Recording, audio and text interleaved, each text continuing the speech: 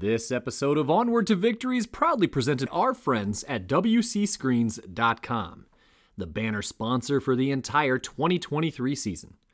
If you have needs with screen printing, embroidery, or more, please check out our pals at West Coast Screen Printing and Embroidery at WCScreens.com. They have nationwide shipping and wholesale pricing. Not only are they big supporters of this podcast, but, like you, they are also die-hard fans of the Fighting Irish. So where are they at? WCScreens.com. And on with the show.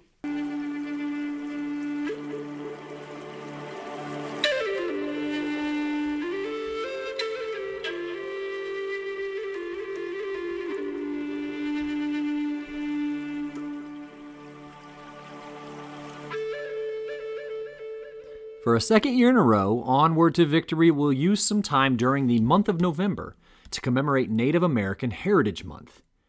Did you know that between 1914 and 1932, the Notre Dame football team squared off against Native American schools 6 times on the gridiron?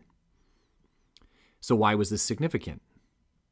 Well, some of the most memorable figures in Notre Dame history intersected with these ball games, but perhaps what can get swept under the rug is the understanding of the power of sports to bring folks together across cultural differences.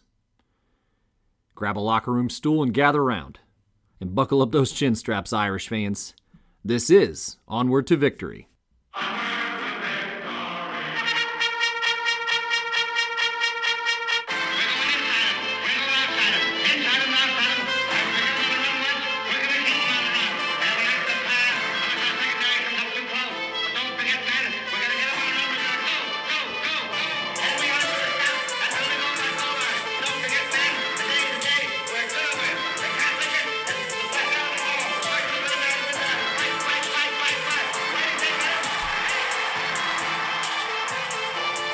The song is called Canute Rockney, and it's by our pal, Joseph Rakish, and it means one thing and one thing only. Get your hand in the dirt, it's time for the show. Hello, everyone, and welcome to Onward to Victory, a Notre Dame football podcast. My name is Alex Painter. Welcome again. It's offering number 89 in show history. 89, and happy November to you all, and I hope everyone is gearing up for a peaceful and relaxing Thanksgiving holiday. For the second year in a row, the show is going to celebrate the profound impact that Native Americans have had not only on the University of Notre Dame, but for the sake of our show in particular, her football team.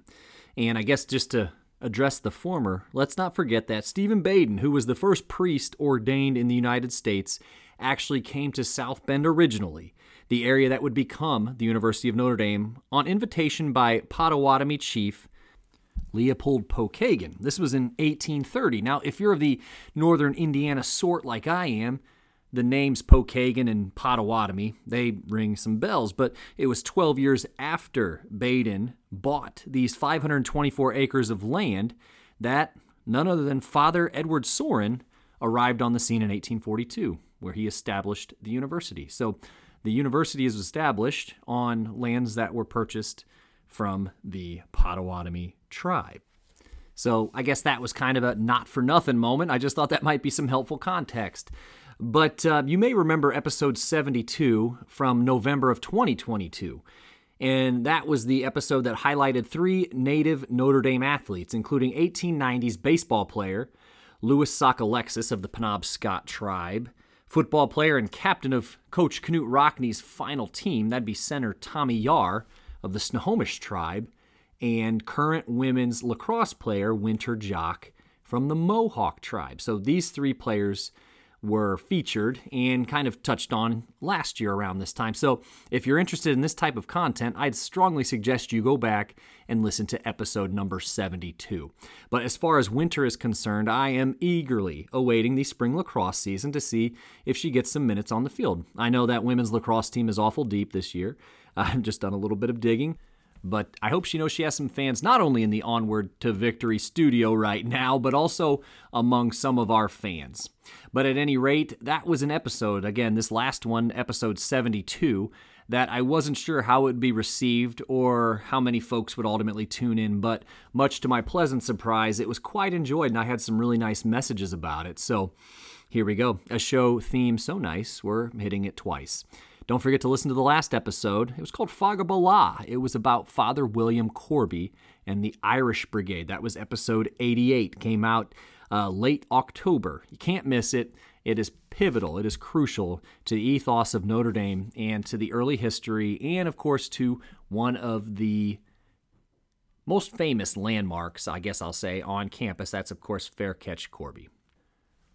But as for today, I am going to attempt to do two things here. First is kind of easy, I guess, and that is to outline the matchups between Notre Dame and the Native American schools. But secondly, I'm going to try to properly contextualize them. So feel free to let me know how I do afterwards.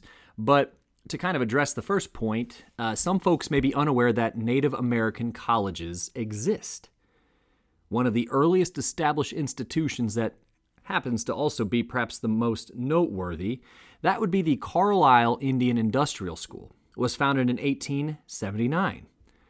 They had one very famous alum who I will share more about in a moment. Now, these Native American schools were considered kind of a progressive move at the time. The idea of educating Native American children and adolescents because, well, there were actually few opportunities for educational advancement for Native Americans at this time. But really the explicit charge of places like Carlisle was to fully assimilate and completely immerse these Native children into mainstream European American culture. So, essentially white culture, we'll call it as it is. But, of course, this was, on the other side of the coin, kind of meant to obliterate Native culture. In fact, during this time, in large swaths of the country, celebrating and observing some Native traditions and Native culture was actually against the law.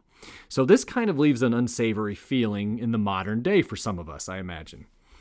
But another facet that was damning for schools like Carlisle was the rampant spread of infectious diseases on campus. Hundreds, and likely thousands, of children were stricken with illness and ultimately perished. This was due to an exposure to what were commonly known as, at the time anyway, white men's diseases. Perhaps the most common was tuberculosis, or often called consumption. But in a book I recently read called Path Lit by Lightning, it was shared that the first semester of boarding school at places like Carlisle, because students came in from all over the country and it was a boarding school and it was often the most difficult. And accounts of students entering the infirmary and leaving under a sheet into the school cemetery were very and sadly common. But one thing that Carlisle and other Native schools used to help students assimilate was, you guessed it, sports. Perhaps the best athlete of the first half of the 20th century was an alumni of Carlisle, and that was Jim Thorpe. Thorpe was an All-American football player at Carlisle under head coach Glenn "Pop" Warner, the namesake of the youth football program you might be familiar with. And Thorpe was a three-time All-American in 1908 and a consensus one in 1911 and 1912. He was an Olympic gold medalist in Stockholm, Sweden during the Olympic Games in 1912, and he was an early professional football player, perhaps most notably with the Canton Bulldogs. I'm not finished yet. He also played parts of 6 seasons in Major League Baseball between 1913 and 1919. And another not-for-nothing moment here. In 1912, I just learned this when I read the biography not long ago, he also won the Intercollegiate Ballroom Dancing Championship as well. So if you're looking for a good Jim Thorpe read, that's actually the book I was referencing earlier, A Path Lit by Lightning, was written about Jim Thorpe. I just didn't want to throw out a spoiler too quickly. And since we're talking about Thorpe here, I'm going to share an anecdote that comes from Rockney of Ages, written by a friend of the show, Jeffrey Harrell. Now, this is from chapter 24, page 183 in Rockney of Ages, but it's about the time that Rockney recalls playing Jim Thorpe in a professional football game. And I'm just going to read it couple paragraphs here verbatim. But, quote, in a review of my playing career, one day stands out above all the others. The day I was playing professional football and tried to stop Jim Thorpe. These are Rockney's words. My job was to tackle him, which I did 2 times successfully, but with much suffering. After the second time, Thorpe smiled genially at me. Be a good boy, he said. Let Jim run. Thorpe took the ball again. I went at him, and never before have I received such a shock. It was as if a locomotive had hit me, followed by a 10-ton truck rambling over my remains. I lay on the field of battle while he pounded out a 40-yard run for a touchdown. He came back, helped me to my feet, and then patted me gingerly on the back. Smiling broadly, he said, That's a good boy, Canute. You let Jim run. So that's from Rockney of Ages by Jeffrey Harrell. Always worth a good mention. I know I've read that anecdote on the show before, but it's certainly worth repeating. The day that Canute Rockney, as a professional football player, met Jim Thorpe. And though Thorpe had moved on from Carlisle by 1914, he was still fresh in the institution's memory that year when they were put on Notre Dame's schedule. At the time, Notre Dame's head coach was Jess Harper, and the recently graduated Canute Rockney was Harper's assistant. So the game between Notre Dame and Carlisle was played on November 14th, 1914, coincidentally, during what would later become Native American Heritage Month. But this was a special game because it wasn't played in Indiana nor Pennsylvania, but rather Comiskey Park in Chicago. For Harper's boys, the Notre Damers, it was a sweeping victory, a 48-6 win, which at the time very esteemed writer Walter Eckersall from the Chicago Tribune wrote, quote, "It was a bruised and battered team of Indians that left the field. The players suffered their worst defeat in the last 10 years. And any team which can beat the Carlisle aggregation by such a margin must be a strong 11. A victory over Syracuse on Thanksgiving will mean a successful season for the Hoosiers," end quote. Now, something you got to know is before the Notre Dame football team formally adopted the Fighting Irish moniker, they were actually very commonly called the Hoosiers in the press. But a bunch of Notre Damers found the end zone that day. But it was Joe Pliska who was the only player to hit pay dirt multiple times for Notre Dame. This included a 60-yard scamper, which was considered one of the game's many highlights. But Pliska is also noteworthy because he suited up with the 1920 Hammond Pros from Hammond, Indiana, which, not for nothing, is where A Christmas Story takes place, but they were in the National Football League, and he was in with the team on 1920 and 1921. And 1920 marked the first year the modern NFL, in a sense, was in existence. But at any rate, the 1914 drubbing of Carlisle was the only time the two schools met. Believe it or not, just 4 years later, the school closed in 1918. A much more robust matchup in terms of volume and Notre Dame history was with the Haskell Institute, which is now known as the Haskell Indian Nations University. Like Carlisle, Haskell was a boarding school for natives and was founded in the year 1884. And according to the school's website, during the first year, the school had, quote, 22 elementary school-aged students. And the boys were taught skills in tailoring, wagon making, blacksmithing, harness making, painting, shoemaking, and farming, reflecting trades common to their mostly rural and small-town environments of reservations. Girls were actually admitted too, and they studied cooking, sewing, and homemaking. As was typical of many such rural schools, most of the students' food was produced on the associated Haskell farm. Older students were expected to work while at the school, end quote. Now, we've talked quite a bit at this point about the native schools, but what was the state of affairs at Notre Dame in and around 1914? Thought you'd never ask.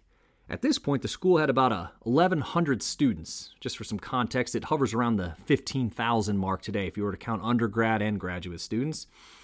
And we are still at the point where there is a school-aged, so an elementary school essentially, minimum department on campus. Football had truly overtaken baseball as the most popular sport on campus for the first time. Even though its popularity was truly surging, it is of note that rule number 11 in the annual catalog that Notre Dame issued each year said as follows, quote, "Undue attention to athletics at the expense of study will not be permitted, but students are expected to take part in outdoor sports," end quote. So go outside, have fun, but not too much fun, they reminded you. But if you were to ask me, the school is at kind of an interesting point in time during this decade in particular. And that's because they were beginning to move further and further away from the school's early leaders, such as Fathers Edward Soren and William Corby, both of whom had passed away in the 1890s. Of course, these guys were visionary leaders in many respects, and one of the things that isn't often talked about, or written about for that matter, is that next wave of campus leaders who kind of grabbed the torch or was passed the baton, whatever cliche you're looking for. So let me get in the weeds a little bit, and this is going to sound a little bit tangential, but Father Andrew Morrissey was the president of the college from 1893 through 1905. And according to fantastic Notre Dame academic historian Father Philip Moore, Father Morrissey, quote, brought on, in retrospect, what is seen as one of the major crises in the history of Notre Dame. A truly serious academic crisis. Admittedly a man of many good qualities, he was nevertheless deficient in his own education and had neither appreciation of nor interest in scholarship and the intellectual life. This is how you really nicely take someone down, by the way. But anyways, continue the quote here. He was a practical man, but like so many other practical men, he feared action where any financial risk was involved. He thought Notre Dame's financial security was and would remain in the preparatory school, end quote. Father Morrissey was actually on record saying that the university couldn't compete with the Eastern schools with the huge endowments. That, quote, our very existence depends on giving Catholic boys a good preparatory foundation, end quote. And he also stated that, quote, what we need here is a compact, tidy little boarding school. We can't compete with those other institutions that have all the money, end quote. So I mentioned the Minim department earlier, but for quite some time, actually into the 1920s, there was a prep school on Notre Dame's campus. So high school students, and conceivably you could enter Notre Dame as an elementary school student and stay there through your college years. But Father Morrissey had quite an emphasis. He put quite an emphasis, I should say, on those high school kids. Thinking of the university more as a boarding school and a college second. So during this time, though, the university was considered stagnant. But slowly, over the decades, the university became much more college-minded and far less prep school-minded. In fact, as I just mentioned, the high school department was abolished on campus in 1924, so they hit that point of no return. But okay, back to the story here. 2 weeks before the Notre Dame lads had laid a beating on Carlisle, they also played Haskell for the first time, so 1914. Jess Harper's coach and Knute Rockne's the assistant coach, and they play not one but two Native American schools in the exact same season. So they actually played Haskell for the first time on October 31st, 1914, Halloween 1914. And that game was played in South Bend at Cartier Field. And it was a 21-7 victory for the Irish. Now, some folks like Cartier Field where? Well, there's a whole episode on the history of Cartier Field in our show's catalog, but if you're ever on Notre Dame's campus, it's really that area right in front of the Hesburgh Library. That was really where the football field was. So people like the Four Horsemen, George Gipp, Knute Rockne, they all played on that area right in front of Touchdown Jesus. But Notre Dame also played Haskell in 1915 and 1916 as well, making it a string of 3 consecutive seasons in which they squared off. So after the 21-7 victory for the Irish in 1914, they won 34-0 and 26-0, respectively, in 1915 and 1916, again in favor of the blue and gold. By the time these teams squared off again, it was 1921, and head coach Jess Harper had moved on and was actually succeeded in that post by his former assistant, Knute Rockne. And actually in 1921, this was already Rock's fourth season at the helm. So he felt comfortable enough that his boys would handle Haskell during their November 12th, 1921 game. Again, November, coincidentally, the month that would later become Native American Heritage Month, that, if you can imagine this, Rockne wasn't even at the game. He was actually scouting their next opponent, Marquette, on the road. So the Irish beat Haskell in 1921 without their head coach, 42-7. Oh, they'd later also beat Marquette.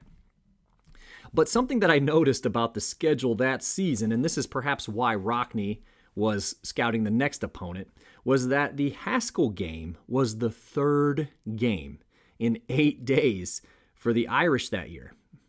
All three were wins, but get a load of this. They beat Army in New York 28-0 on November 5th, 1921. They stayed in New York and beat Rutgers 48-0 just 3 days later on November 8th. And 4 days later, November 12th, they were back home playing Haskell. 3 games, 8 days. So let's vault now 11 years later. Now it is 1932. And the Irish played Haskell for the 5th and final time, but we've had some pretty big changes here. By this time, Coach Rockne had been killed in a plane crash in March of 1931. And assistant coach Hunk Anderson had taken over the reins. And Hunk was, of course, a good pal of the legendary George Gipp. Now, Hunk's tenure at head coach wasn't hugely successful. He was, by all accounts, a really nice guy, but maybe not the guy to succeed such a legend in Knute Rockne. But boy, his squad absolutely pummeled Haskell, 73-0. And that was Notre Dame's largest margin of victory since they had beaten Beloit, kind of the equivalent of a Division III school even then, 77-0 in 1926. So in aggregate, the Irish went 5-0 against Haskell, outscoring the squad by a total of 196-14. Haskell would eventually retire football in 1938. It was revived a little over a half century later in 1990, but it was retired once again, I think for good it seems, in 2014. So it had about a 25-season run.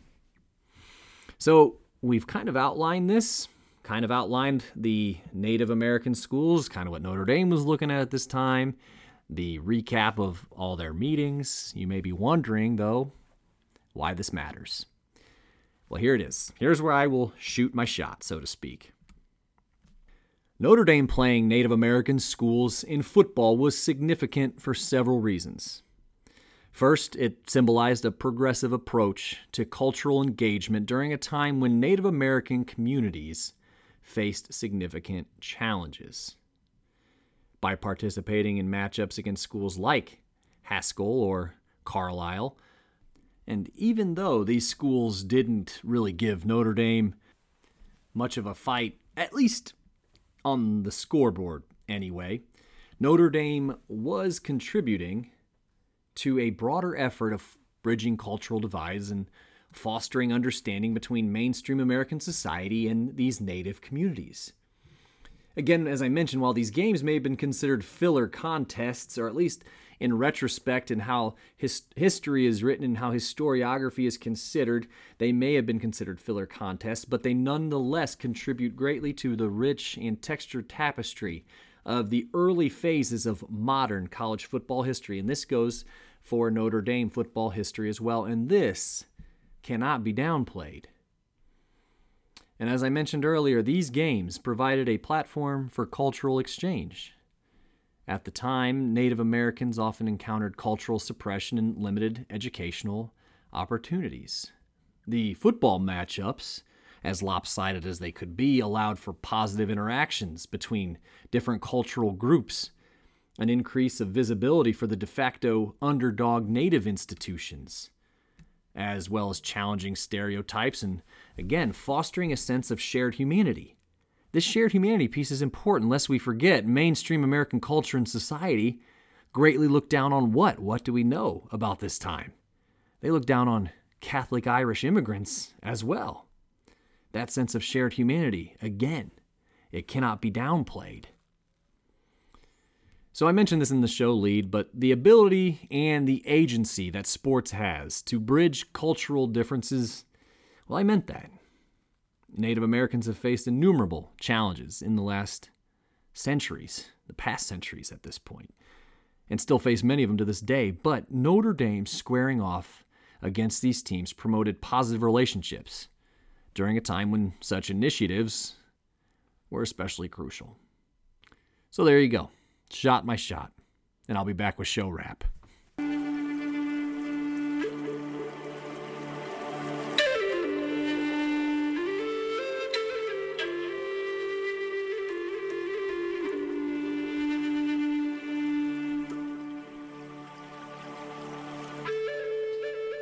All right, I'm back. Hey, hope you enjoyed that. Did you like it? Did you love it? Did you hate it?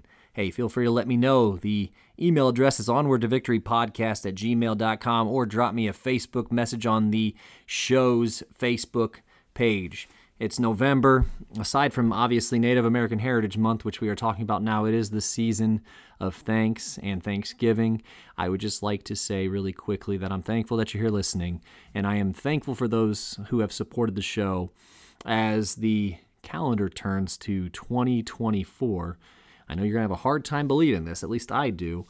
We will be gearing up for the show's 5th anniversary. And thanks to our pals at wcscreens.com, West Coast Screen Printing and Embroidery, I think we're going to have some really amazing things prepared for you for this upcoming year. So if you'd like to help the show, please share, like, subscribe, leave a review, do whatever it is that you can do. But if you'd like to leave the show a monetary donation, I always say put some coins, plink some coins in the virtual collection baskets. Don't hesitate to go over to paypal.me/onwardtovictory or patreon.com/onwardtovictorypodcast. Aside from fantastic show sponsors at wcscreens.com, I'd also like to thank those individuals who have contributed significantly in the past or are currently contributing to the show. And they are our consensus All-Americans, and they are Michael Finan of Rutherford, New Jersey, Brad Glazier of Williamsburg, Indiana, Will Fuller of Warren, Ohio, Dr. Jeremy Scarlett of Whitefish Bay, Wisconsin, Andy Nickel of South Bend, Indiana, and Mike Johnson from Oak Park, Illinois. I really hope you enjoyed this. We're going to have at least one more episode for 2023. There's going to be some kind of a Christmas-themed episode. I've never done one, and that would be something a little different to tackle. So I've been kind of going through the school's archives, trying to find a compelling topic to kind of wrap our heads around for a holiday Christmas-themed episode. So be on the lookout for that. I think I can probably pull something off. But beyond this, 2024, lots of plans. So as always, make sure you're liking, subscribing, following, whatever it is. That way you're privy to all of the show updates.